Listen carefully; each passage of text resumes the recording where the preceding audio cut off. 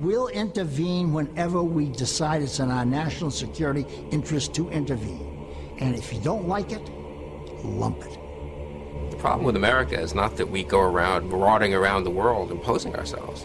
The problem with America in the last 10, 15 years since the end of the Cold War, really in the last 60 years, is that we've been too slow to get involved. I don't know how many Iraqi civilians were killed, but I can assure you that the number is the absolute minimal that it's possible in modern warfare.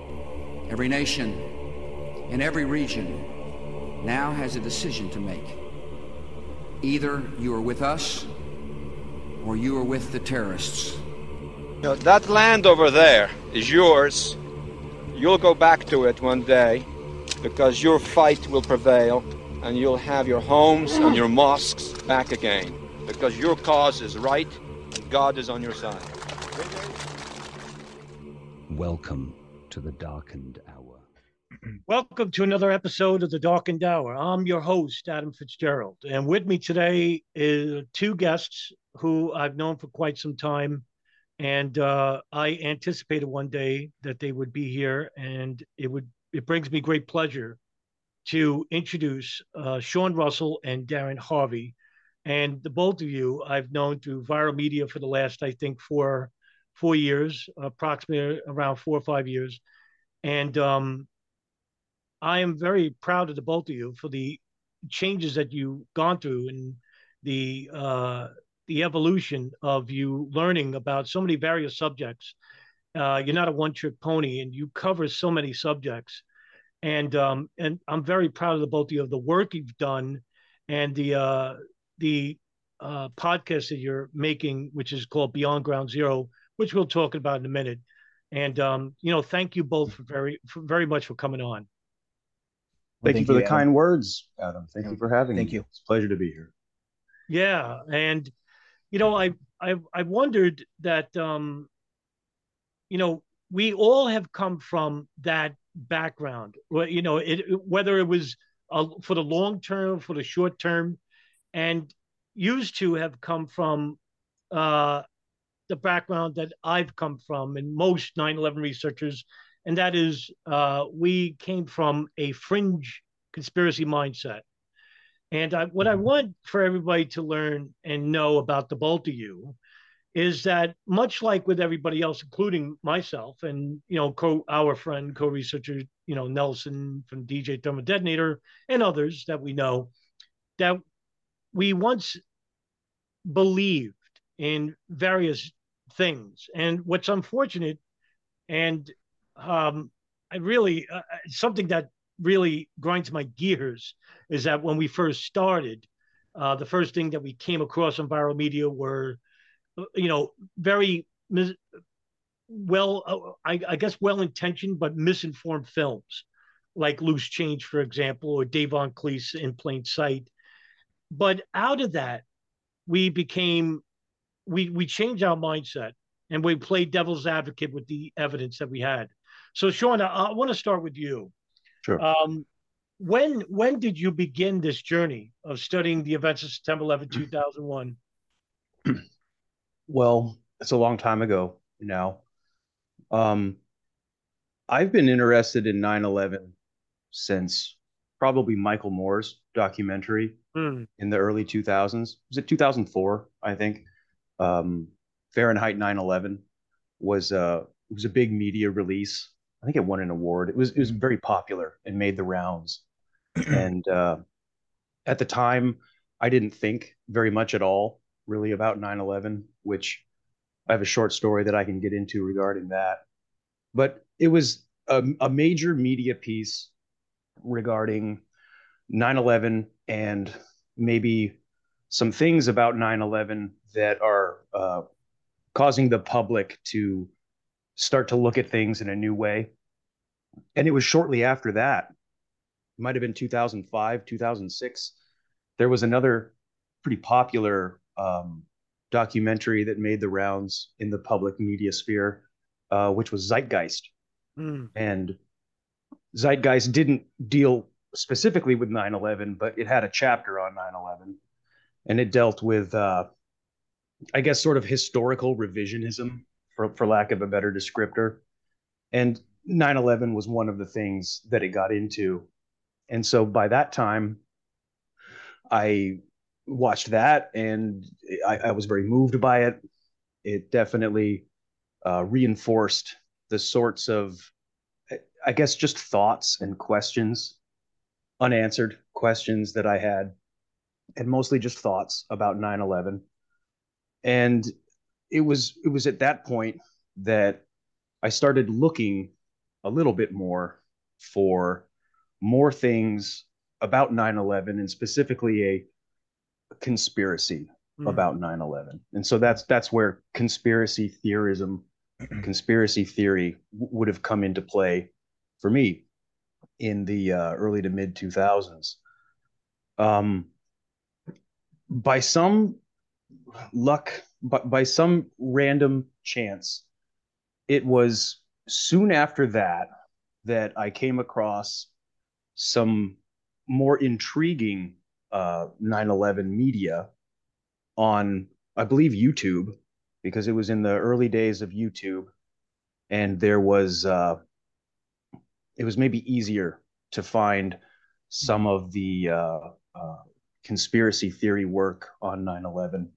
So probably sometime around the years 2009, 2010, 11, somewhere in there, I happened across a 9/11 conspiracy documentary called War by Deception. And it's one of the older 9/11 documentaries, but it's one of the better of the original slew of 9/11 documentaries, which there's a handful of them. But I didn't see the others. I wasn't aware of In Plain Sight. I wasn't aware of Loose Change. There was a lot of things that were definitely more popular that I missed just by chance. And it was that film War by Deception that really caught my attention, like really caught my attention. And it made me even more interested in asking new questions, different questions, and having new thoughts, different thoughts, and trying to find more information about those things. And that same film producer, Ryan Dawson, he created sort of a sequel to that film a couple of years later. Might have been 2016, something like that. And he made Empire Unmasked. And it's kind of a sequel to War by Deception, or almost an expanded version of it, which both films are very long films. Right. And so at the end of War by Deception, there's a sort of call to the carpet to the audience, to the viewer, to accept and embrace a obligation, a responsibility as the public to become more informed, to become more capable, and to maybe make some action regarding a 9/11 investigation. And at the time, everybody was talking about change, Right. real change. And so that's what led me to reaching out through social media, which I did not really use at the time. So I started using Facebook and started basically internet outreach, trying to find other people who were talking about these matters, maybe learn from them or have discourse with them and learn myself. It was after watching those documentaries that then I opened all the doors, even the ones that I thought probably were dead ends. And I wanted to see it all. I wanted to see all the information that everybody would talk about. There was, at that time, in the sort of middle life of YouTube, still some of the channels that are no longer around today, still some of the channels in the old school 9/11 media that you could watch in those days. And so I started really watching the broadcasts, the interviews, the film productions, whatever was out there. And I learned about things like loose change, which I had missed at the time. Um, and it was starting to add up for me. I didn't have a tremendous amount of opinion about 9/11 on the day or even the years following. But over time, I reviewed a lot of information. And ever since, I have spent probably half of my time acquiring information and easily half, maybe even more than half of my time removing information, throwing out red herrings. What I've come to understand is that there's a lot of junk in the infosphere, a lot of stuff that you can't really do anything with. But it's what I say to people today is there's some things that I don't think they quite go away. There's some things that you can't remove because it seems like they're facts. And it's those things that I try to work with today. And so, Adam, I met you and later Darin, basically on Facebook in the group 9/11 Truth for Grownups, which would have been about 2017, 2018. I became aware that the 9/11 Truth movement had some internal discourse, and certain people were basically getting pushed out of the movement because of their conflicting or heretical opinions. And it's not just opinion, because it is some things that really can be regarded as facts, but it's the groupthink, the popular opinion that some of these ideas were effectively heretical. And that inspired me even more to see what both sides of this equation were about and what this internal strife was about.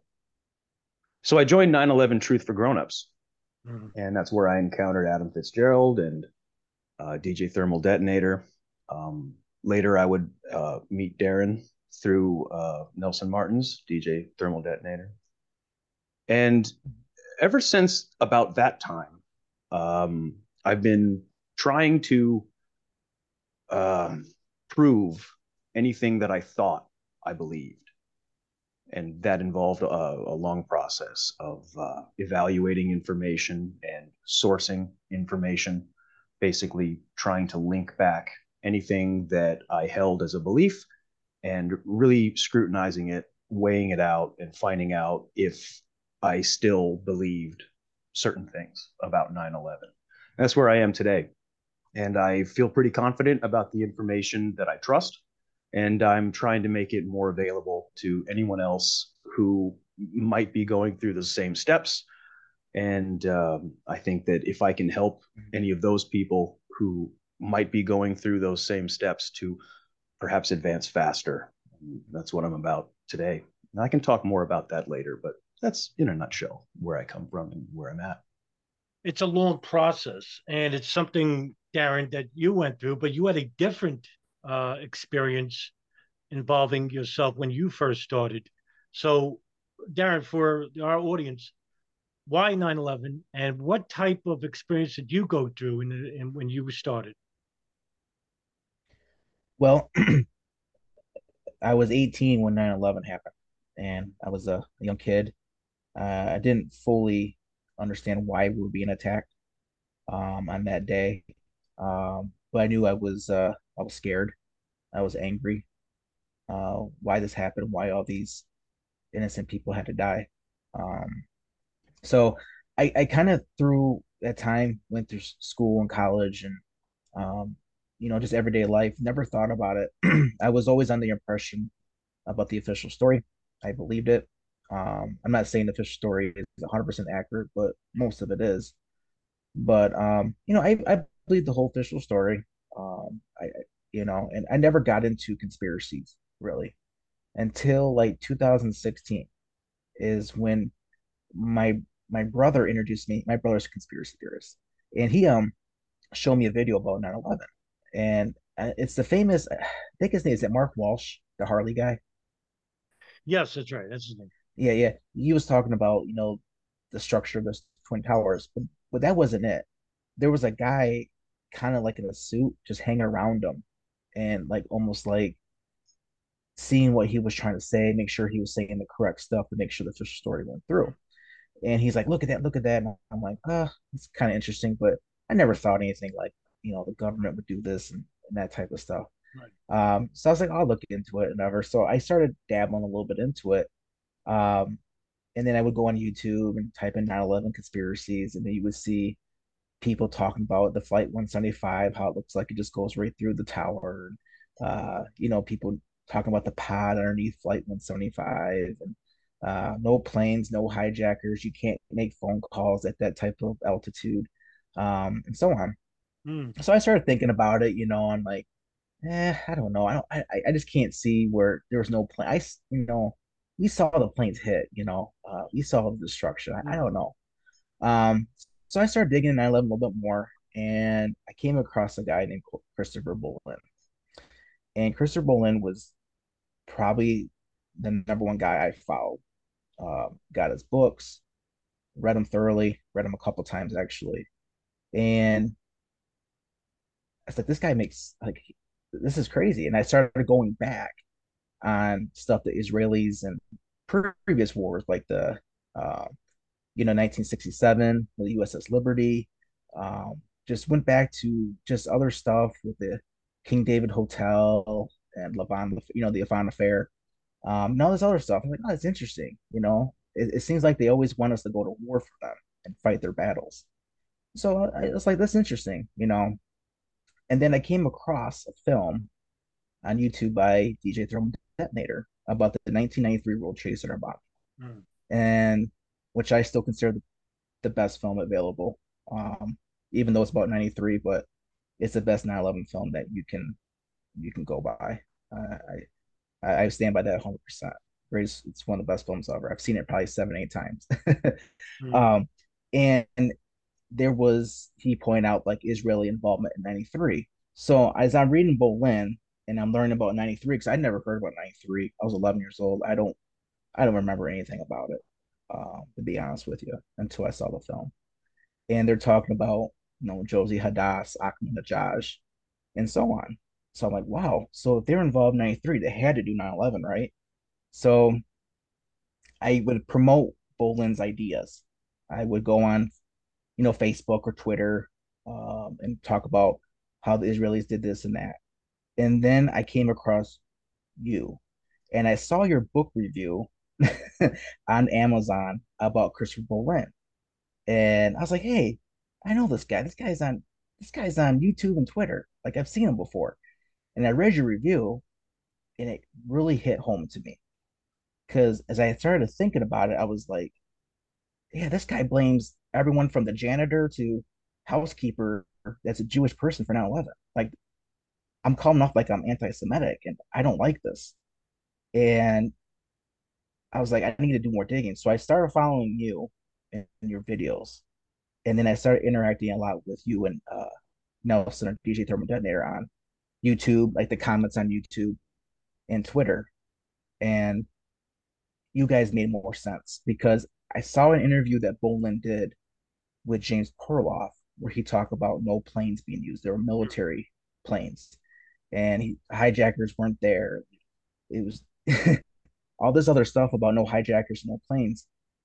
And he talked about Khalid Sheikh Mohammed being like an imposter at Gitmo. Like, no, this guy's crazy. I can't do this anymore. And so I actually threw away his book, got away from that, and I started following you and Nelson. And then Nelson invited me to a couple groups on Facebook. They're private groups, but I felt honored because there's only a certain amount of people in these groups. And then we started talking. He gave me all these things to do and to research and look at. And that's when I met Sean and I met some other people as well who I continue to talk to this day. And man, it was a blessing. What a blessing. Because I went from a guy questioning if planes were being used to no hijackers to not knowing nothing about Arab terrorism, Islamic terrorism, radicalism, Wahhabism, Sunni, Shiite. not knowing any of that, and now learning it, and how 9/11 was just precursors, how there was red flags after red flags after red flags up to the event. Because 9/11 just didn't happen 9/11. Like we, it just didn't all of a sudden just come. Like this was planning, this was sophistication. Um, so that's how I got to know you guys, and I'm so thankful because I was able to shed that that type of light I didn't want to be in, and to become good friends with you and Nelson, Sean, and others, and just interacting with people on Twitter and YouTube that see what we see. It's definitely a blessing. Well, yeah, and uh, thank you for the kind remarks. But I always saw as myself as somebody who gave somebody a little bit of a push, and the efforts belong with the both of you and anybody else for that matter. Um, but it's interesting to note that very few people make that change. And it's unfortunate because you would like to see a more active and proactive, educated movement that can actually get things done. And when you talk about, as you mentioned, Darin, about no planes or hijackers, and it really defeats the purpose of why you would join the truth movement to begin with, because you want to hold, if you're trying to hold a certain element of the government or the intelligence services accountable for 9/11 itself, well, you can't do that by proposing theories that don't have evidence or information that can prove that there was some type of criminality Right. conducted by some element of the government. Um, but Sean, going back to you, what specifically regarding 9/11 do you find illuminating? Because there's so many areas of that's relating to 9/11. Is it pre-intelligence operations? Is it radical fundamentalism, or is it something else? What really has your invested interest about 9/11? Well, there's multiple ways that we look at 9/11. I think that's only fair to evaluate it from multiple angles because it seems that there's multiple motivating factors. It's difficult to pin down just one specific thing. There's a sentiment out in the infosphere that there isn't one smoking gun regarding 9/11. I don't necessarily disagree with that. So there's a few different things to be considered. Probably the most inspiring thing that led me to spend real time and energy on 9/11 conspiracy theory and research and investigation, probably the one thing, because I think it was when I set out to find out, is this information accurate? And that's the story of urban moving systems. And so once I had heard about the reports regarding urban moving systems on 9/11, I made a little bit of effort, actually, instead of just trusting, say, YouTube videos or online posts to tell me what to believe. I read the reports. There's police and FBI reports which are available on, I think, Archive and other places where you can download these files, and they're heavily redacted, but you can read them. And I read them multiple times, and that was what got me, I guess, researching, because I was blown away by the reports and the story, and I thought it was just so interesting and really out out there. I was shocked that basically this story caught me completely by surprise and off guard. I had no idea that I would ever encounter a story like that. And I wanted to know, is this true?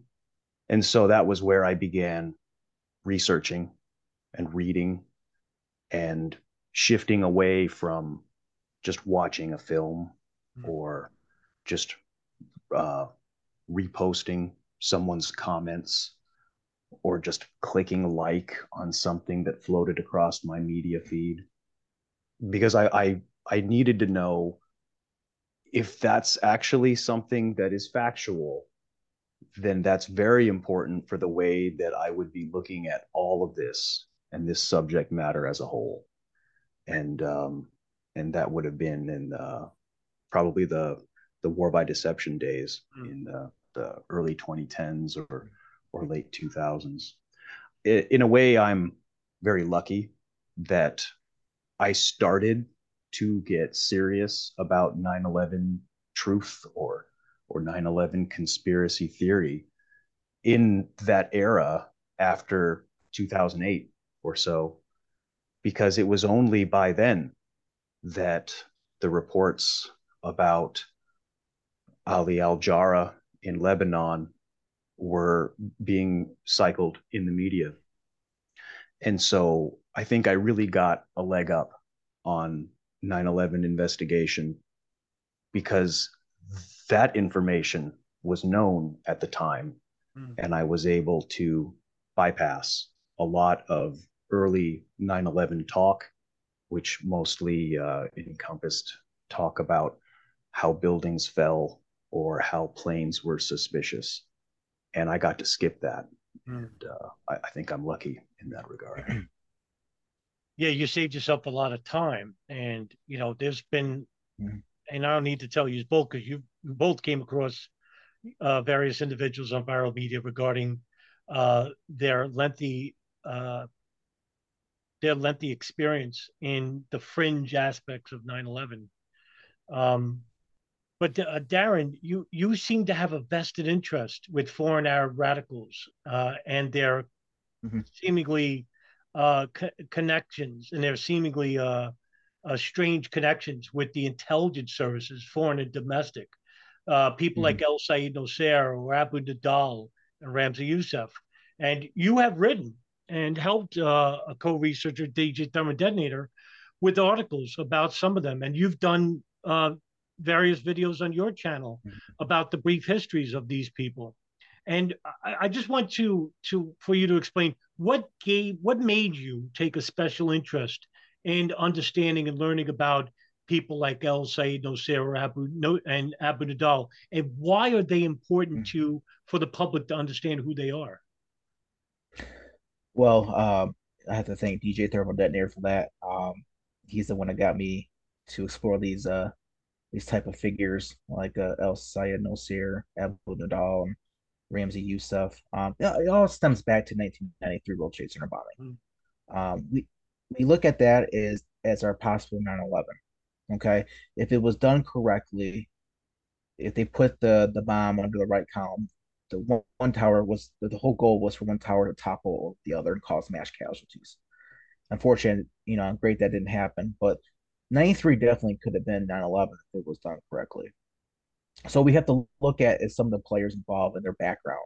Um, we know I'm not going to go into too much depth with Abdul Dahl, but if you go back to Abdul Dahl in 70s and 80s and hijackings and all the other stuff he's done from bombings to assassinations, and his involvements and stuff where a certain intelligence agency would kind of just step aside and not really say anything. But let him do what he wanted to do with no repercussions. Um, that's something that's very important. El Said Nosir is one of the guys I think gets overlooked the most. Because I think the Blind Sheikh Omar Abdul Rahman kind of gets more of the play than he does, because his notoriety and who he is, being the Blind Sheikh and his popularity. Nosir, you got to think about it, came into the States in '81. I think that's very important. And where he came from not Al Qaeda camps where he trained at, Right. To learn stuff like assassinations and bomb making and all that stuff. That's very important to know. As I point out in John Miller's book The Cell, where back into the mid to later '80s, how he was committing terrorist acts, and this is before you know any type of Islamic terrorism is on American soil. This is before the Blind Sheikh even comes in years before. This is before a lot of stuff. So with Nasir and trying to throw a bomb at Mikhail Gorbachev and trying to he tried to bomb a gay nightclub there in New York. These Ah, type of terrorist acts are very important to know because as he has this group involved of the conspirators in 1993, all the guys involved is they got together and went to a shooting range in Calverton, Long Island there, and the FBI was monitoring them. Why was the FBI monitoring them in '89 before the blind sheet came in, and there's no Islamic terrorism on American soil? So what I think is happening is they know what Nasir's doing, okay, and they know his background, and this is why they're monitoring him. And we know about Nasir, who committed, one of the first terrorist acts in American soil by assassinating Meir Rabbi Kahane, and that's very important to know too because his background, he formed a Jewish Defense League. He was a very prominent person around the world, and for him to assassinate him was, wasn't really Al Qaeda, as as we know. So Nasir is very important to the fact that when he got arrested, that he was still making decisions while in prison. He would have people visit him. He's talking about, hey, we need to kidnap some of these Jewish judges and senators who were involved in my case. I think Elvin Schlesinger was one. I know Al D'Amato was one, senator of New York. These guys were targeted for assassinations and kidnappings. Um, he wanted to bomb 12 Jewish neighborhoods, okay, and bust them out of prison. And so this guy, even though he's in prison, Adam, he's still like this main character. This guy giving orders out. Like they look to him for advice. They look to him for guidance. And I find that so important to know.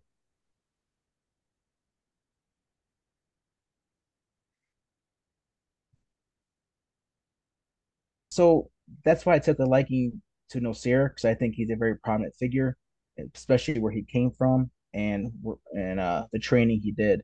mm. And the same thing with Ramzi Youssef, you know, how he came into the country, came with a fake Iraqi passport, decided to form this group, the Cell, and they created a bomb and they used that to bomb the World Trade Center in 1993. Um, but his background is interesting too because who his uncle is, and that's excuse me, Khalid Sheikh Mohammed, who's his uncle, as we know, is who's been deemed the mastermind of 9/11. So, and then eventually too, what we can get to it is how they formed the Bajinka plot, which in our cases that we believe was the blueprint for 9/11. So, these are some very interesting characters, people that really the public just knows Osama bin Laden. Really, they really don't know these characters, their backgrounds, and why they did it because that's very important because we're told by the media that they hate our freedoms, and that's not the case. If you listen to Ramzi Youssef's case there when he got arrested, it was about foreign policy. Our support for Israel and the crimes they commit, and the crimes that the United States have committed, and how he called us butchers and hypocrites. And I think he went on for like almost an hour in his statement. So um, that's the thing. It wasn't about our freedoms. It was about our foreign policy, and that's something that as a 9/11 researcher and people who want to research 9/11 really need to look at is our foreign policy and how it affects our freedom here and our safety, against terrorist organizations like Al Qaeda and PFLP and all these other ones that deemed us supporter of Israel when they're committing all those crimes over there in the Middle East. Yes, Sean, Darin brings up an interesting point regarding the greater geopolitical goals of certain terrorist events. And you've touched on this subject before regarding a change in the enemy as the United States perceives it. And when we were involved with the epic of the Cold War, for example, with the Soviet Union, uh, we had, of course, the invasion of Afghanistan in 1979, and at right around that same time, almost conveniently, you had a revolution of Islamists the takeover of the Grand Mosque seizure in Saudi Arabia, and also the Iranian Revolution that kicked out the previous Western-backed leader, Reza Pahlavi, known as the Shah of Iran. So much is going on, but in the process, it finally eliminates the worldview of Arab nationalism, something that I've covered before in my writings when I posted to Medium. And Sean, I know you touched on the subject because what we had was a replacement of an old enemy with a new in terms of radical Arab fundamentalism. And I just wanted to get your thoughts on just how important this period was of 1979 forward, and why should people look into this period and make a connection to 9/11? What would be your thoughts on that? Well, you're correct, Adam, that 1979 is a very important pivotal year. There is a lot of reasons that I know you agree that it's a good enough place to start if you want to backtrack a little bit with something like 9/11 and evaluate the events prior, which could have accumulated to result in the events of September 11th. Regarding Arab nationalism, the Western imperial powers in the Cold War era were terrified of figures like Gamal Abdel Nasser in Egypt, who could have been considered the most unifying force in the Middle East and North Africa since, some say, Muhammad Ali. And Nasser mortified the Western powers like the British, the French, the Americans, the Israelis. And this Arab nationalist movement, which was growing out of places in the Middle East, like Egypt, like Syria, movements like Baathism and other pan-Arabism, compared to what we know today, which is predominantly the religious motivating factor. But the Arab political movements at the time would have unified the Middle East and maybe even Africa for political and economic advantage to the people of those regions. And it appears in hindsight that the Western imperial powers did not like that in the slightest. And so for you to allude to the Cold War era, which is a series of podcasts on its own, but in short, it does appear in retrospect that the red threat of communism, to which we have still to this day an echo of the policy of containment, it appears that the red threat became the green menace, green being the color of the Prophet Muhammad, became the green menace in or about that year 1979. And there is a direct overlap with the policy of containment and the shifting of Western power, military and political, against the communist expansion towards directing military policy and, for lack of a better term, Western aggression against Islamism, which in its own right overtook Arab nationalism because of various revolutions.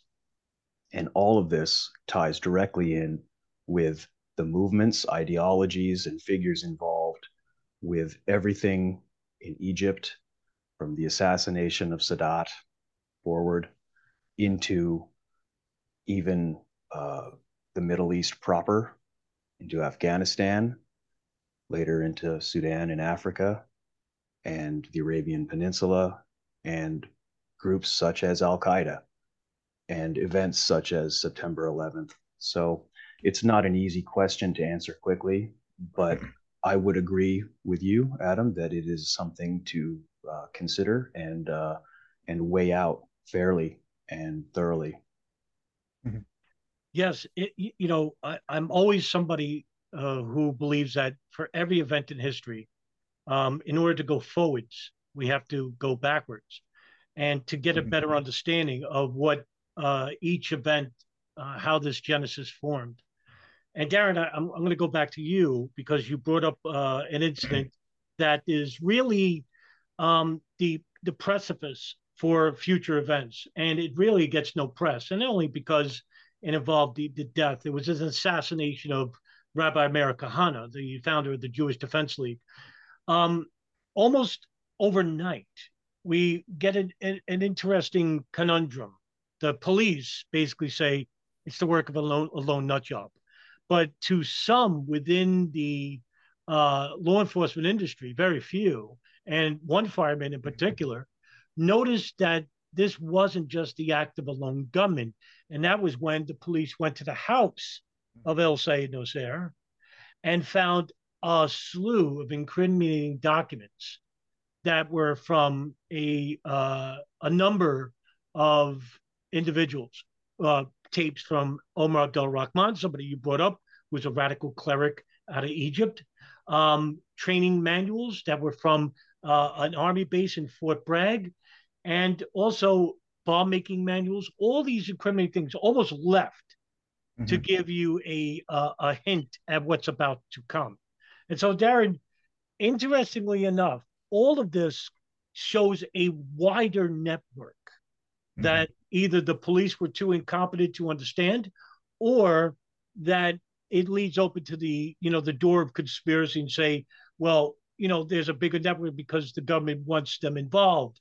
But when we find out the players involved with, say, the event that you brought up, the 1993 World Trade Center bombing, the individuals involved with that had prior training, indirect training, through a CI operation called Operation Cyclone, which was to give money and training, military training, through the Pakistan ISI Mhm. to defeat the Soviets in Afghanistan. So a lot of when the war was over, a lot of these people went back to their home countries. And so you have individuals like Mahmoud Abalima or Mohammed Mhm. Saleh, Ali Muhammad, who's going to have a big role in the early formation of these terror cells. And all of this is basically an after effect of the CIA's operation, whether you want to say it was manufactured or not. But we are seeing a bigger network of terrorist groups that are either known to the intelligence agencies, foreign and domestic, or they really were incompetent. Is it a mixture of both, or is it really due to malfeasance or intentionality? What would be your thoughts on that, Darin? Wow, that's a good question. I think it's a combination of both. I don't. My belief is I don't blame the government 100% for the Hmm. events of 93 or 9/11. 93 and 9/11 are connected in a very similar way because it's almost like the same players were involved. Okay. The problem I had with the agencies is I felt like, and we can go back to the Bajinko plot where Rudolph Mendoza told the FBI about Hakeem Abdul Murad's confession about hijacking all the 10 or 11 airliners and crashing them into buildings like the World Trade Center, Hmm. the Statue of Liberty, Transamerica Building, Sears Tower, CIA, FBI headquarters, and even some nuclear power plants, and so on. It Even the FAA even knew about this in '95, as well as the FBI. It didn't seem like anything was really done to heighten security. Because if you look at DJ Thermal Detonator's films with Jinko Maximum, they go to these airports and the security is horrendous. Hmm. People just walking through had knives and stuff in their bags. Um, the security there was bad. They got fined thousands of dollars. Um, it, it wasn't should how it should have been, knowing what the information we got from Mendoza in '95 about the Pachinko plot. Okay, because if you look at his film, you see there's weapons on board from planes that didn't go off. Because remember the Pachinko plot, 48 hours of terror. So when they came back in 913, they they searched planes. They found weapons on board. Like these guys were gonna go and do another wave of attacks. Right. Okay, and that stems from the security because a lot of these guys had ramp passes. These guys had access to, uh, the tarmac. They were in places where they weren't supposed to be. And if you look at Ahmed Rassam, who was the Millennium Plot bomber, he told investigators that the whole goal of these terrorists, like Al Qaeda, who they were, is to get jobs at airports, to get familiarized with the airport, cab drivers, because when you're a cab driver, you're driving around, you know what's going on, and it just seems like they never just took that um, as serious as they should, and that's my opinion. Because 9/11 easily could have been prevented. It shoot, even the NSA could have stopped it. They had so much metadata they probably could have stopped it. No, that's a that's another discussion for another day. Because we can spend hours on the NSA alone. Um, but just not taking those red flags and just really taking them to heart, I guess what you have to say. Because if you go back, and we can go back to Alex Station, everyone knows, most of 9/11 researchers know about Alex Station. And now you had the CIA there.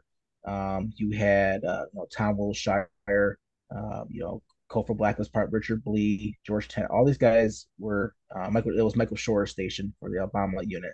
I'm sorry, Obama, Osama bin Laden's unit.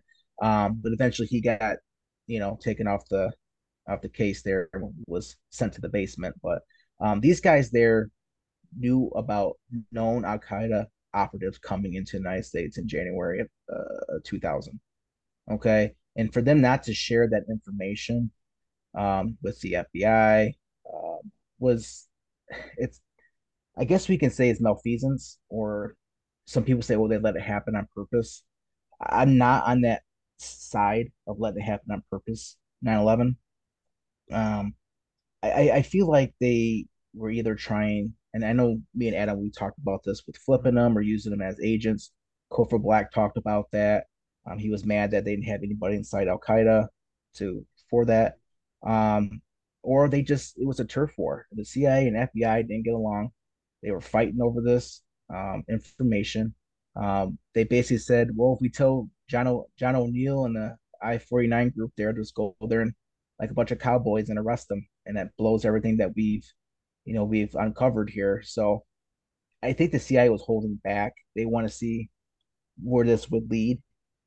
Just unfortunately, it led to 9/11, and it definitely could have helped the cause of Nawaf Hazmi and Khalid Eldamar being in San Diego.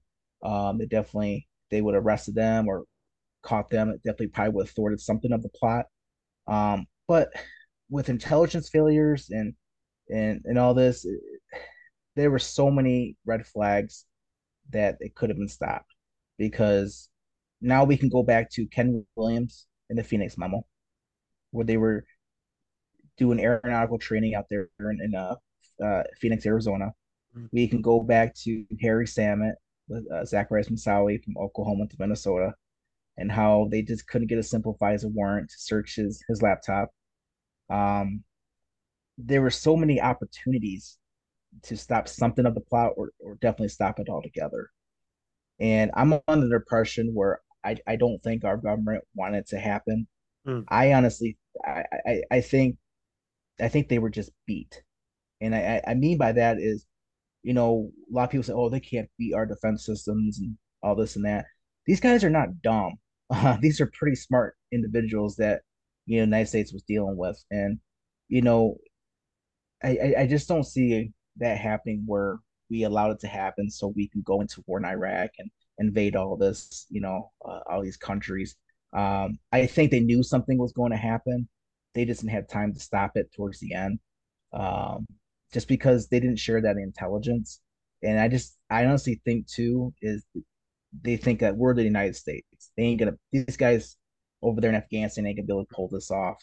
And sure enough, they did. So that's my feeling on the intelligence failures. I could go on more and more, but I definitely think that the United States was just beat that day. Sure. And, it does bring up an interesting conundrum, Sean, right? If let's go down that road, because the I think what a lot of people miss is that with events like 9/11 or the 1993 World Trade Center bombing, the intelligence services that are involved with the pre-collection of intelligence regarding certain players within those events, it leads back to the ultimate entity, and that is the federal government and the governments of other countries. And when we're talking about that, we're talking about foreign policy, the bigger picture involved. And so, would it be ridiculous, Sean, to entertain the fact that maybe the intelligence services could know about a certain event before it happens and then make sure that the event takes place in order to capitalize and take advantage of that in order to fulfill certain guidelines? Now, what I'm proposing is something that's not really that outside of the fringe mindsets, if you will. Because when you look at, say, 9/11, right, and you look at the wish for the neoconservative uh, think tanks and groups like Office of Special Plans, for example, that wrote out these directives many years prior, even before the 19 World Trade Center bombing, where they want to invade Iraq. I mean, Iraq was blamed for 19th World Trade. You both know this, and Iraq was blamed for initially the 1980 Africa bombings, and of course 9/11. So, Sean, my question is this: would it be outside the realms of ridiculousness to imply that the intelligence services got information before the event happens, like 9/11, in order for these events to take place so that they could take advantage of this to fulfill these foreign policy guidelines I talk about? What would be your thoughts on that, Sean? Well, it's a very old question in 9/11 truth discussion.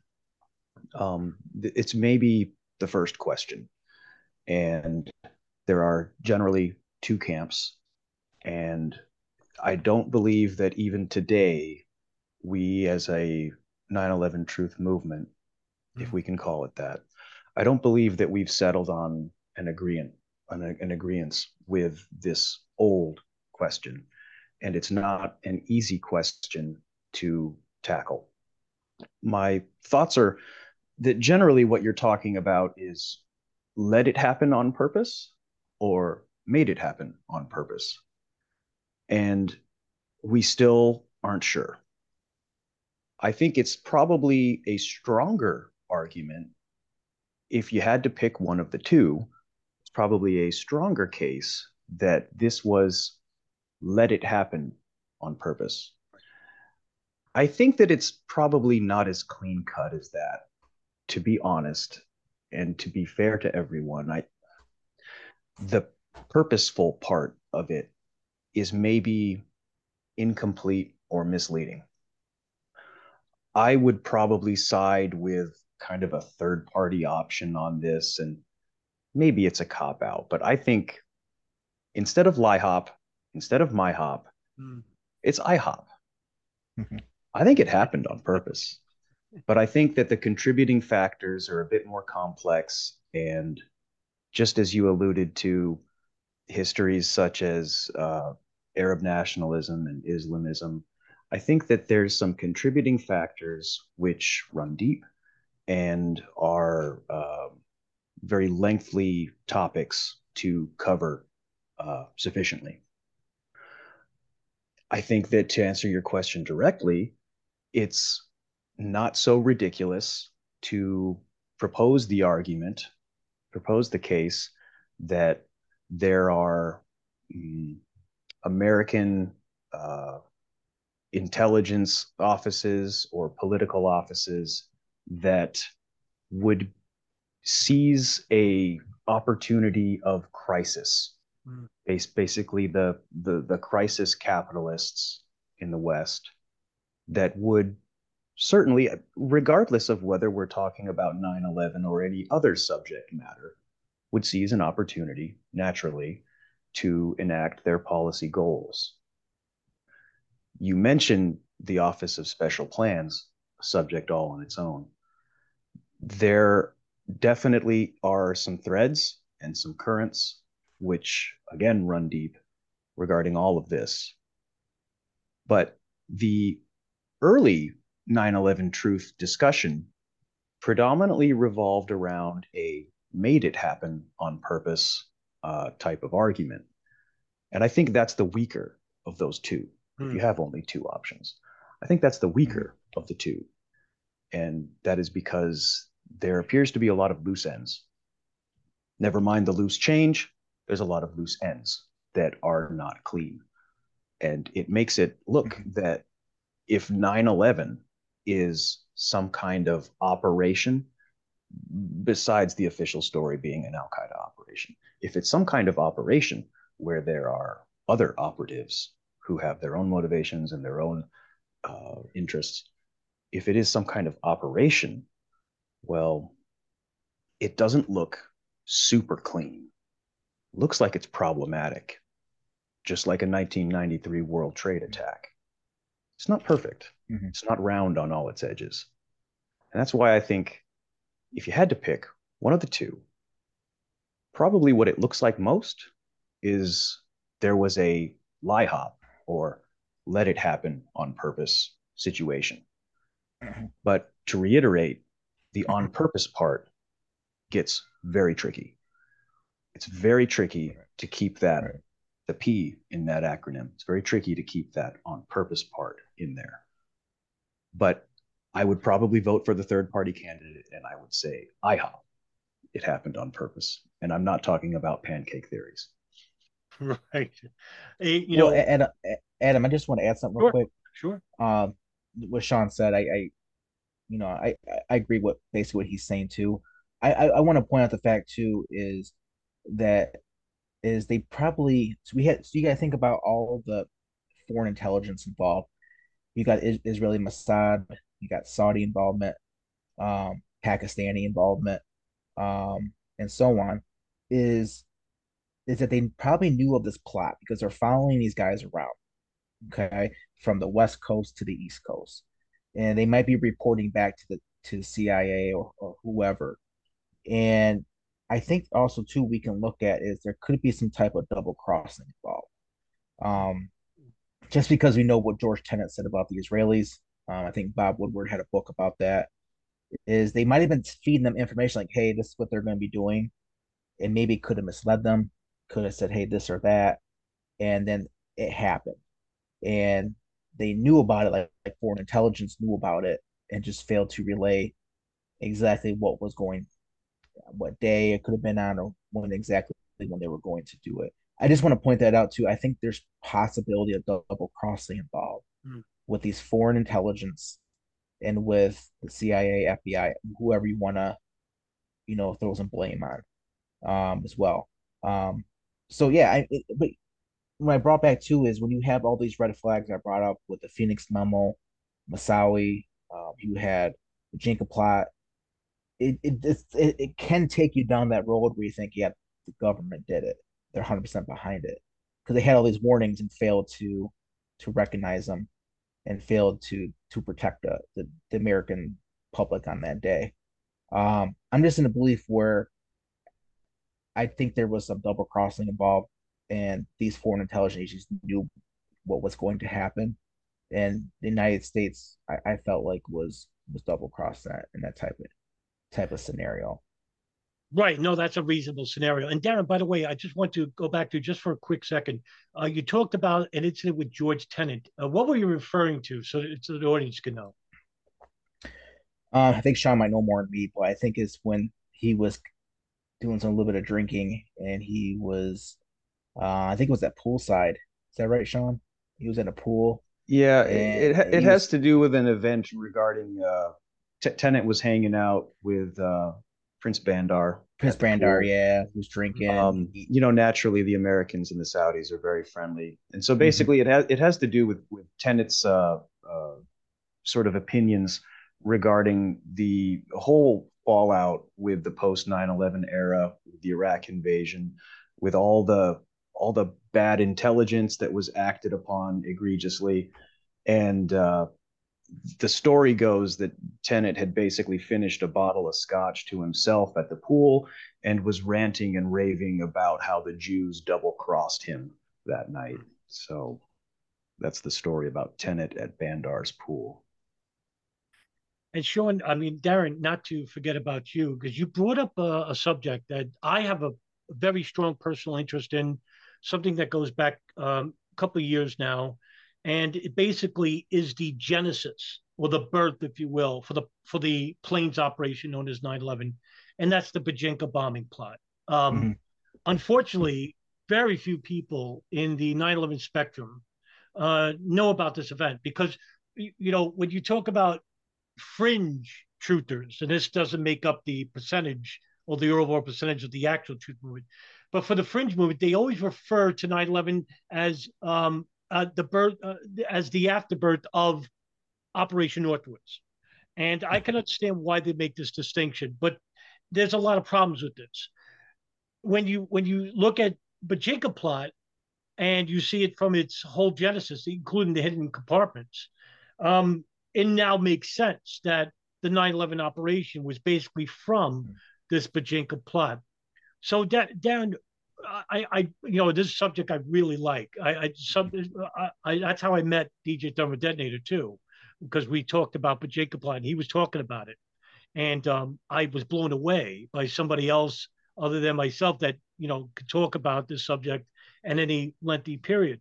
So, Darin, what is the Bajinka plot, and how is it so important in regards to explaining that being the genesis of 9/11? Yeah, the Bajinka plot. If there's something, if you're starting to research 9/11, this is, if you're going to research something, research this along with the 1993 World Trade Center bombing, because again, it's the same type of people involved. Ramzi Youssef did his bombing there in 1983 in February, and then he went to travel to Pakistan, um, and and that's the blueprint of 9/11.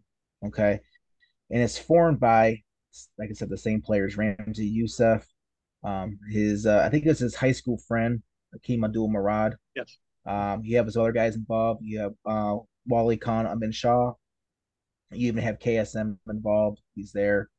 And then you have some other people on the sides, like his Mohammed Khalifa, who was Osama bin Laden's brother-in-law, who helped with the financing.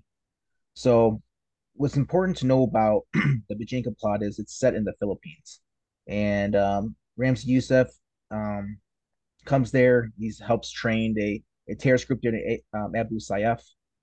It's a militant group there, Mm-hmm. and helps train them in some bomb making, uh, terrorist stuff.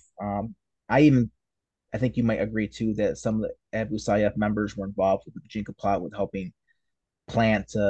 Their whole goal was to plant bombs on planes, and I think some members of the Abu Sayyaf were involved in that. Um, so basically, this Bajinka plot comes in different phases. You had the first phase was to actually assassinate Bill Clinton. Right. And but they figured that was going to be too tough, so they went to assassinate the Pope. So that was one phase of the plan. The second phase was to go on all these different airliners. I believe there was 11 of them, and set up a. They have a Timex watch, set these bombs up, put it underneath the seats there on the plane, by and by the fuel tanker there. Right. And they, yep. And then I think there was 11 of them, and then what they were going to do is have them blow up. I can't remember how many minutes apart they were going to each plane going to blow up. I don't know. They had it timed out. It was Where one minute from each other. was it 1 minute from each other? Yeah, 1 minute from each other. So, the whole goal of that was to kill 4,000 people. Was the casualties. So think about 9/11 was 3,000, and this was going to be close to 4,000. And then the third aspect of the plot was to hijack I think it was a Cessna airplane by Hakeem Abdul Murad. He was going to become a martyr, and he was going to crash that Cessna plane at the CIA headquarters. So, Darin, just to piggyback off of that, it's also Sure. implied that there would have been even more attacks on airliners even in the United States, besides just Murad, Right. who admitted to his part in it. But it's implied that there were other cells of operatives who would have attacked airliners, even in the United States. So a casualty count in the thousands is absolutely where you would be with it. But I wanted to add a tiny point about that, was that when they were going to assassinate Pope John Paul II in the Philippines that year, in January, when the Pope visited the Philippines, at the time, it was the largest public mass attendance of something like 5 million people were there in the Philippines to see the Pope. He was riding around the Pope mobile and all that. Right. So if these terrorists were going to kill the Pope at that gathering, I would say that it's not outside the realm of possibility that they could have killed many other people there as well, because there were so many in close attendance. Absolutely. And then when they searched the apartment there at room 603, I think it's is it the Doa Josefa apartment? I forget which one it is. Yeah, apartments there. They found robes inside the apartment building, and so they can have somebody as a martyr dress up like they're part of the clergy or something like that to go up to the Pope. They have like a robe like the Pope wears, and then they had like actual like parts where he was traveling, maps to do it. So when they searched his, which I'll get here in a second, they searched his lab or his apartment. They found that as part of the Pope plot. So I thought that was interesting. So and then just going back to one of the Bajinka, they found what happens. Murad and Yusuf were mixing chemicals, and of course they had a big fire. Murad and Yusuf around the building, the apartments, and then Yusuf asked Murad to go back in to retrieve the laptop because all the information they had on there. So went back in there, and that's how Murad got arrested, and that's the key to this because Murad got arrested, and that's when he got interrogated by the Philippines there with Rudolph Mendoza, and they beat the crap out of this guy. They broke his ribs. They said he could. They told him, man, he can take a beating. He wouldn't, and he wouldn't talk until they actually said this. I thought this was interesting until they said they're going to hand him over to the Israelis, and that's when he was singing like a bird. So I know Mendoza also offered him, I think it was a Big Mac from McDonald's because he was so hungry, as well. So got to talking, and then as Murad was talking, and I think what Sean brought up, he was talking about there's other operatives of people who are taking flight training in the United States that are good to go right now to do some of these terrorist acts. And another crazy thing too with Murad is he trained in the United States to be a pilot. Yes, that's right.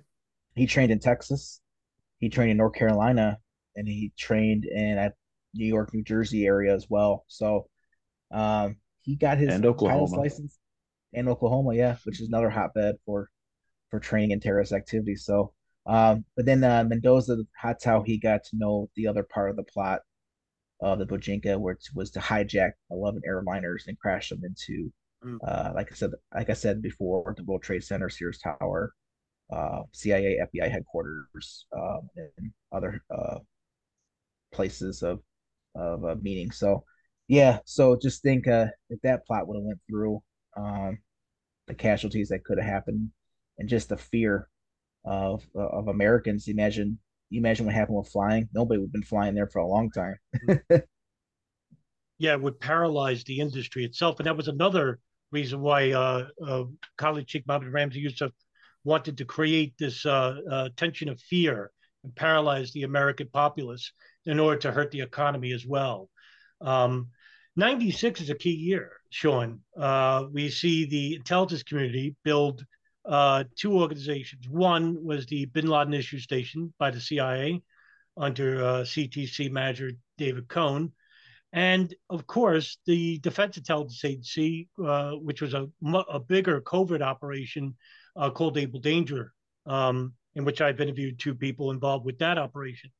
So 96 seems to be a key year because intelligence comes in about this mysterious Saudi named Osama bin Laden. The FBI really doesn't know who he is. NSA, CIA, who are monitoring his satellite phone, have a gist about what this guy's all about. God knows what the CIA has on him in the years he's in the Sudan and maybe even into Afghanistan, if we go back that far. But we're starting to hear about this radical fundamentalist unit that grew out of a training camp in Afghanistan, and it's called Al Qaeda. However, at the same time, the FBI, who are generally ignorant regarding this subject because of their insistence that there was a lone a cell in Brooklyn that didn't have extensive tentacles leaching into Afghanistan. And like I said before, the fireman that was involved, Ronald Booker, counterterrorism agent Frank Pellegrino, few people got to just say, wait a minute here, there's a bigger operation at play.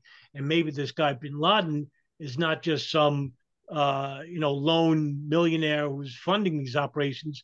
He might be behind the creation of such operations. But the problem is not everybody's on the same page, Sean. The CIA, the NSA, the FBI, when they created that bin Laden issue station that involved all these agencies under the direction of the CIA, weren't forthcoming about all their information. So, like I said before, when I interviewed Anthony Schaefer, for example, of Able Danger, he once told me that he said, naively, I believed that everybody was trying to protect America, was sharing information as they got it. But Sean, that wasn't the case. So can you just elaborate for me about what you think is the problem between the agencies themselves regarding not sharing information? Because this could lead open the door to, like I said before, about conspiracy saying, oh, they wanted this to happen, or maybe they did, or maybe they just didn't like the agencies, or maybe there was something more going on. What are your thoughts on that? Well, that's a big question. Clearly, there are a few factors at play. There's definitely something going on. I wouldn't pin it down to just one thing, but this might be sort of an instance where you could, with a grain of salt, and I think you need to keep your salt shaker handy on all of this, but with a grain of salt, you could maybe look to what the official story purports about 9/11, in that there was a communication breakdown. Exactly the nature of that communication breakdown, you could probably have some debate about. Mm-hmm. But what we can basically prove is that the American security services were not working in effective conjunction. Exactly proving who did what and why gets a little trickier. And I think that's where we have to look at sort of the histories of the agencies, and a lot of it has to do with culture, for lack of a better word, sort of the office culture of these services. There's really so much to discuss about how all of that factors in. This is sort of a component of the LIHOP versus MIHOP debate. For me personally, I kind of cut to the chase, and I'll direct somebody to a 30-second clip of Michael Scheuer explaining how much he didn't like John O'Neill of the FBI. When asked his thoughts on Special Agent John O'Neill of the FBI, Michael Scheuer had nothing nice to say about the man. And Scheuer was, of course, head of the bin Laden station at one point, before being pushed out because he was difficult to work with. And I don't doubt that. But for Scheuer to very publicly and very calmly, watch the expression in his face when he says it, for him to make an announcement of his own accord, because he adds it as an addendum after answering some questions about his thoughts. He says something to the effect of, the only good thing that happened 11 September was that the building fell on him being John O'Neill. So I think that can illustrate very quickly, 30 seconds, that illustrates very quickly the wall.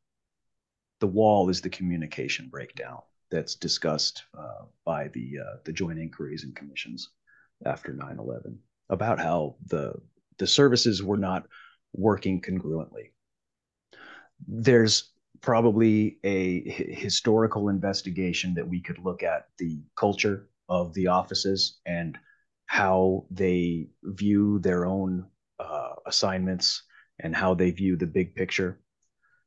Maybe there was a competition sort of between the offices about who gets the credit for achieving what goal, because certainly everybody is going to want to bring in the prize, and maybe offices like CIA did not want to share credit with offices like FBI.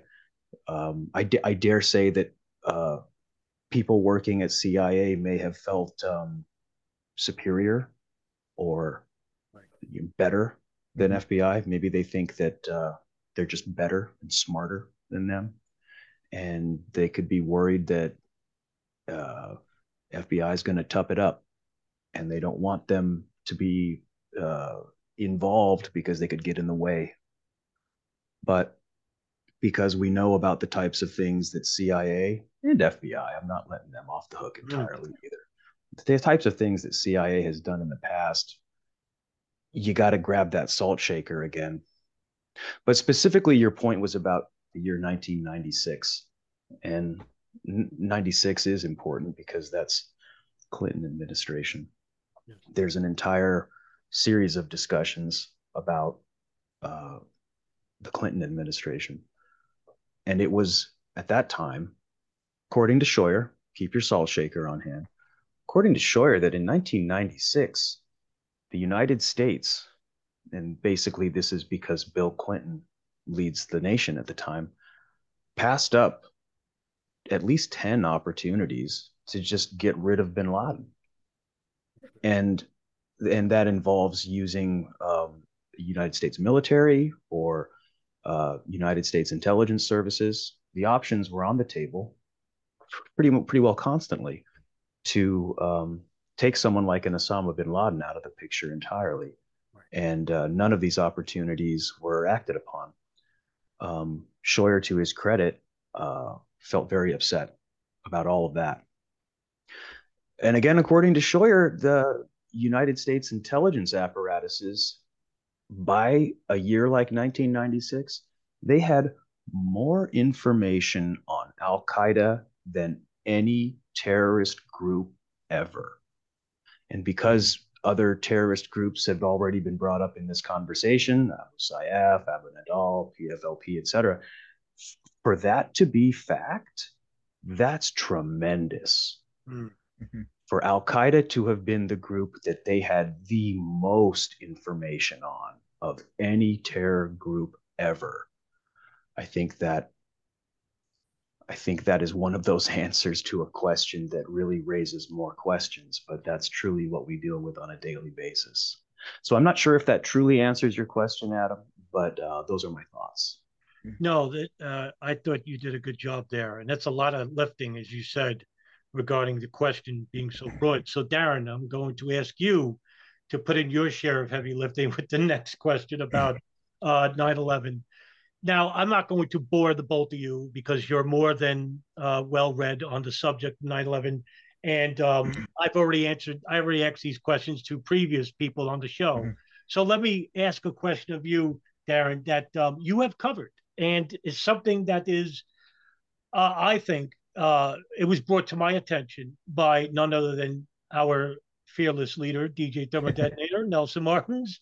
And I know of only one other person in my experience that has ever covered this, and that was Paul Thompson, who I consider the leading researcher in 9/11 I've ever met. And that is the additional hijackings that were going to happen and the extra Arab fundamentalists that we don't know much about, because when we detained them, when we lifted the airline ban on September 13th, 14th, we deported these people because they overstayed their visas or had visa violations prior to it.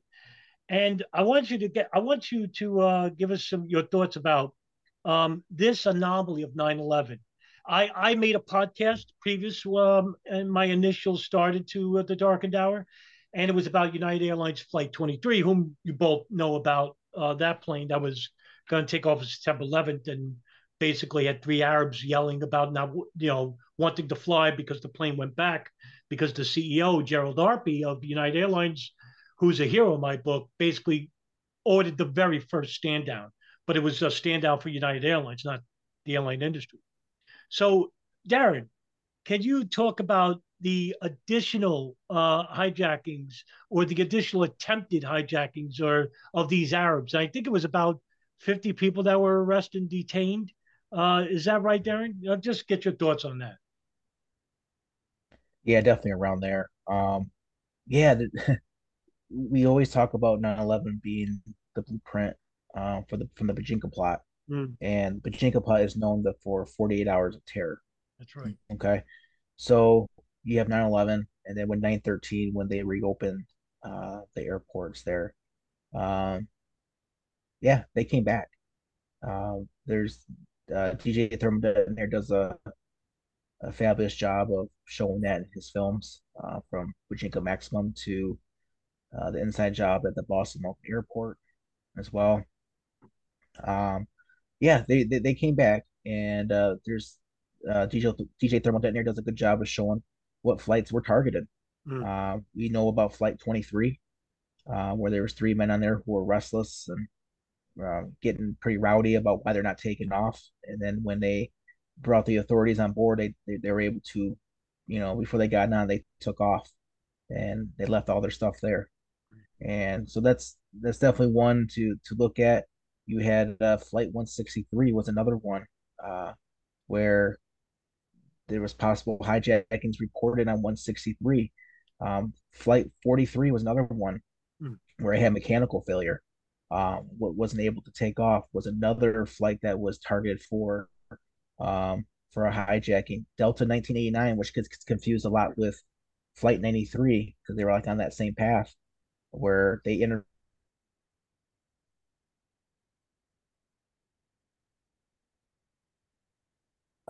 getting up and down on their cell phones when they weren't supposed to be. So there's a lot of uh, information regarding, you know, September 13th that needs to be heated, mm, because it's so important to know. As they came back, they weren't scared because they had operatives in these airports. Ahmed Rassam, the Plot bomber, said this. They had guys in the airports. They had guys, and working as, they could. Who knows what they were working in? They could have been doing maintenance. They could have been doing janitor. Who knows? They found these weapons on these planes, knives. They box cut. They found all this stuff mm. on these planes, that were being targeted. I know. I don't know if it was Flight 163, but there was another one where they had like 30 U.S. Marines on the flight, and Yes. I think it might be 163. I could be wrong. Um, but there was a flight where they had 30 U.S. Marines on there where they interviewed passengers saying there was some suspicious activity going on there, and they saw the 30 Marines, and they're like, "I forget this." So, and DJ Thermal Detonator does a good job of pointing out to us a lot of these guys who are going to do these hijackings. Other operatives didn't show up. Some could have chickened out. Some maybe just weren't able to make it. Um, you know, it, the official story says four planes, and that's why I disagree with the official story.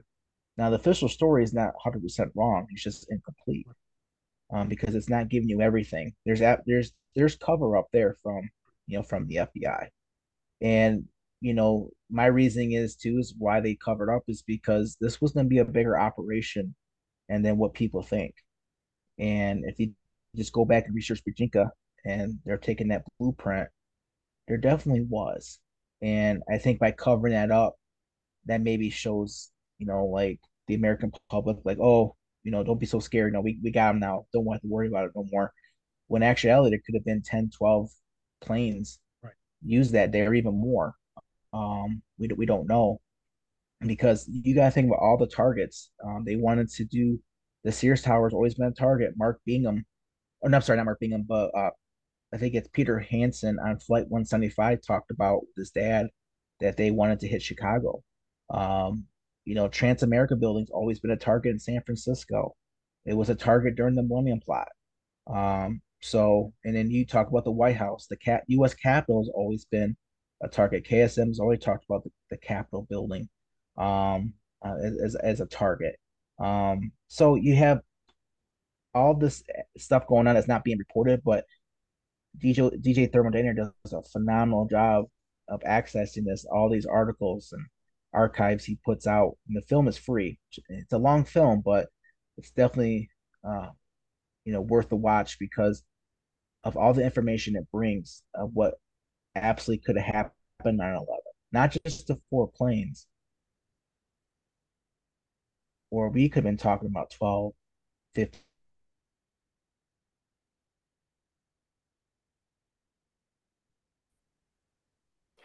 Just to also add to that, Darin, Bob Graham, who's the co-chair of the Joint House Inquiry that investigated the intelligence services and the history of pre-intelligence 9/11, basically did say that he knew that there were additional hijackings that were going to take place.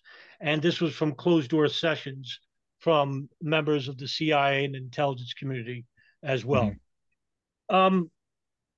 So I mean, I could spend another hour talking to you about the anomalies of 9/11. I won't do that. But I do want to finalize it here around so much work. I mean, between the both of you separately, and even when you get together, we talked about this before I pressed record. You're working on a number of projects, Darin. You are. Sean, you're working on the podcast. You got other projects going on, but the both of you also have something else going on. You have daily lives. Now, I'll ask Sean first and Darin, because if you're going to try and entice the public to get into 9/11 and they see the enormity of it and that they have their own family going on, they have their own daily lives. What would you say, Sean, for example? What would you say to them regarding where you would start off first, or how would you go about um, you know getting an interest into 9/11 in a deeper dive? And also, Sean, at the same time, how does this affect your daily life? Does family, friends, associates, do they know what you're doing, and are they supportive of what you're doing? And just talk on that for a bit. Well, I try to talk to people that I encounter who maybe express some concern about the United States economy or United States foreign policy. Anyone who maybe is anti-war or anti-corruption. Folks who have any number of concerns about the United States government. We're all Americans here, and so that's the government that we have inherited. And if folks have questions about something that happens overseas, it could be anything in current events. Right now everyone's talking about Russia. There's plenty of opportunity to get into a discussion about United States policy and foreign affairs by large. And I'm always happy to talk to people, especially if I encounter them day to day. We all are humans and we have lives and we have to do what it takes to survive. And so I try to balance things and be able to move forward in my daily life and also make some time to outreach to people for anyone who wants to listen or have a discussion. If someone says, "Hey, I saw this great thing, loose change, and did you know a third building fell?" And then at that point, I'll tell them, "Okay, that's it's very interesting. Did you know about the 1993 World Trade Center bombing and how the mastermind of that attack formulated a plan that looks remarkably like 9/11 in a couple of years later called Bojinka," and talk about the expanding nature of all of these intertwining topics. if someone has a question or a comment about maybe the Twin Towers or there's any number of these pretext terrorism topics. There are many that I'm always happy to get into with people and have a conversation and a discourse and share ideas. Uh, there's so many topics to cover that really, depending on the day and depending on the person who I encounter, I'll choose different topics to share with people. Um, it was just recently that I had a great conversation with someone about basically their interests in 9/11 conspiracy theories and how Building 7 was a mysterious anomaly to them. And I told them about urban moving systems, which they'd never heard of. And, their eyes were wide like dish plates. It was very good. I'm always happy to have these discussions with folks. Um, it's an expanding topic, which Adam, you've said many times on your channel. Uh, there's a branching out effect, but we're able to bring it back to some major keystones on all of this. And I think culture is a huge component about it, about how we as Americans see ourselves in the world and how we view our actions and how the rest of the world from the other side views what Americans do. And and so 9/11 was very shocking for Americans and the world, but it wouldn't surprise me if there were people, not just spooks in the intelligence services, that thought something like that could and would happen. And so it's not just a problem of criminality or criminal action, but I think there's a very large overreaching and encompassing cultural issue which we are trying to work with and bring to light and maybe improve. And so I'm always happy to have these types of conversations. I don't always have the answer to the question, but I think it's very good that we're asking these questions and that we're communicating with each other. And Darin, is that a similar experience to you? Are you when you work on these projects? Um, how does it affect your daily life, and is your family supportive of what you do? Yeah, I mean, my wife doesn't. She doesn't care. Um, she sees my table full of books and Yeah. laptop, everything, notes I got written down. So she doesn't care. She knows I enjoy it. So, it's better than going out to the bar and getting drunk or something, with friends. No, but yeah, same like Sean. 9/11 is not summed up in 5 minutes. It's years and years and years of research. It's so expansive. You got so much involved from foreign intelligence, domestic intelligence, Arab terrorism, why they did it. Just the players involved. There's just so much stuff, and Mm. don't think you're gonna master it in like a year or so because I mean you've been doing it longer than I have. And I learn stuff new every day, like you say. Yeah. So it's very expansive. I enjoy talking to people about it. We got to have a certain common denominator though, because you got to be able to believe in planes and hijackers. It's just you got to start there. If we're gonna talk about 9/11 and we're still talking about there was no planes or holograms or there were fake people on the plane or phone calls were fake, I just can't have that discussion with you. I Mm.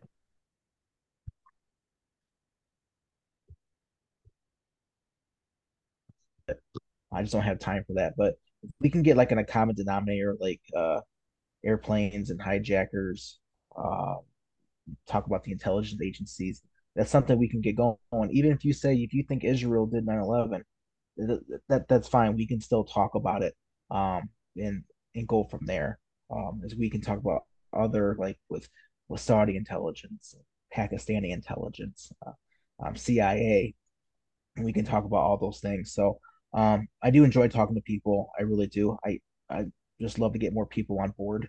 There's the truth movement's been poisoned, and it's been poisoned for years, with all the fanatical conspiracies out there. As we mentioned before, I'm not going to name them all, or the people who did it, you know, who are responsible for them. But just finding the truth. I mean, I think we all know that we're not getting the full truth from 9/11, you know, and these families deserve closure. Um, I couldn't imagine, losing a family member that day, jumping off those buildings or burning to death. Um, I just can't imagine the pain they were going through, knowing that their loved ones weren't coming home after they left for work on Tuesday morning to probably kiss them goodbye. I'll see you later for dinner, and next thing you know, sure, finding the truth, do as much research as we can. And I just feel like we do a disservice to families if we start entertaining those kooky conspiracy theories out there. Because I just put myself in their shoes. If that was my dad or my wife or my brother that died, um, I don't want to know about, oh, there was no planes. They were taken somewhere and killed off, or whatever stupid thing they're saying. So yeah, 9/11 is very important to me. The stuff before 9/11 is very important to me, but even the aftermath, because 9/11 still, the event is still causing issues this day. Yes. We're still over there in the Middle East. We still have, it seems like we got troops everywhere surrounding, policing the world. And here in the United States, we have veterans who commit suicide 23 a day, and we got homeless people, we got food issues. It's like we've got all these issues here, but yet we're policing the world over there in the Middle East. So we need to scale back from that and focus on what's here. And That's just my opinion of it. But like I said, with 9/11, I feel like it's still an open case. Um, we only got a little bit from what the government told us. I think there's a lot more of what happened that day, and just continue research and trying to find the truth for it. Yeah, it's very well said. And because I'm similar minded thinking, whereas and I sound like a broken record at this point. Forgive me, I'm 53. So we have a war on two fronts, and there's a war against disinformation and a war for information that we're trying to get from Sure. the government itself. And in between are people like yourself. And you're not, because you're not you wouldn't say you're a fringe conspiracy theorist or somebody who just straight and narrow, the government told the truth, there's no conspiracy. We're in between, and there's not many of us. It's unfortunate. And that's, I think, Right. whether you want to say it's intentional or not, they spread the disinformation and whatnot. I'm not going to call people like, I'm going to say a name like Barbara Honegger an agent. I think she's an unwitting influence in poisoning the well, so to speak, which helps the government by propositioning, like you said, Darin, no planes or no hijackers and all these other scenarios that in the end hurt the very movement that they belong to. But Mm-hmm. I want to wrap it up here, and I want to get Sean. You've been working on a new podcast with Darin, the both of you, and I was so excited when you finally released the first episode. Like I said before I press record, I've always believed in the both of you, and I really am proud of the both of you for the strides that you made, for the work that you've done, and you put in a lot of work. And I want you to come on the show and to talk about, this subject that we talk about today, and also to get you the attention that you deserve. Because what we want in the end is to have a bigger educated movement that we can actually try to change things, as you said, Darin, about holding people accountable. And so, I do want to say on the air, I'm very proud of the both of you. You made big strides, and you've really have gone over and beyond, and defeated the inner, the previous held beliefs, because now you're entering in the world of knowledge. and with knowledge comes responsibility. And you took it on yourselves to make that step, and it's a bold step. And I want to thank you both very much for making that step. All right, Sean, where can people find you? And talk about the podcast and what direction you want to go in. And Darin, you answer those questions after he's done. Well, Adam, thank you again for the kind words. I'm on Twitter and YouTube. People can find me there. I just use my real name. I don't have an interesting title for my channels, unfortunately. My Twitter handle is skrussellak, and I'm happy to connect with people. Basically, I think I speak for Darin as well as myself that we've been developing our capabilities and trying to network with other like-minded people about all of this. And Darin and I had the idea to start collaborating on some things quite a while ago, and we've been working towards that goal to make that a reality. I also do article editing and contributing writing and research for DJ Thermal Detonator Nelson Martins of Truther TV and 9/11 Truth vs. Skeptics. And we have some projects which I think will be very exciting coming out from that. I try to post information on my social media feeds and on my channels. If I ever find something that I think is pertinent or interesting, I'm always trying to share it with people and basically to help educate. I'm always learning myself, but I think that when we all work together in these endeavors, we create a better culture. And again, I think that's really, never mind the crimes of 9/11. I think what we have is a very deep and problematic cultural issue. And so to change that culture, we have to change the media. And so that's why we're contributing to maybe tip the scales, so to speak, and balance the media so that there's better information and more of it to influence and educate and make better informed public. And then the public can make better informed action and decisions and maybe turn the ship around. Darin? Yeah, same thing as Sean. The podcast, Beyond Ground Zero. I'm so happy that we're doing it. I know we talked about it for probably over a year about getting to it. But we finally were able to get together and get the first episode out, which I thought was a success, about the 1993 World Trade Center bombing. Episode 2 should be coming out very soon. We're going to talk about the Vajika plot. So I'm excited about that. I'm mostly on Twitter. It's at Harvey Darin 26. So that's where I usually talk about, 9/11 and stuff. I do talk about sports too. I'm a big Michigan fan, so you might see me posting some Michigan football stuff. So, big Michigan fan. Yeah, and then I got some articles on, like Sean pointed out, on TJ Thermal Detonator's blog, 9/11 Skeptics vs. Truth. I got 3 articles there about the Millennium Plot, the 1997 subway bombings in Brooklyn, and I did a article on his film review of 1993 World Trade Center bombing. So, I got more projects with DJ Thermal Detonator I'm working on right now. I just went on his Patreon. We did a book review about the prison system and terrorism in there. So that was fun. But yeah, I'm looking forward to the podcast. Hopefully once a month we'll get a episode out for you guys. But that's the goal. But yeah, it's staying busy for sure. Darin, Harvey, Sean Russell, the podcast is Beyond Ground Zero. Thank you both very much for coming on today. Thank you, Adam. Thank you, Adam. For having me.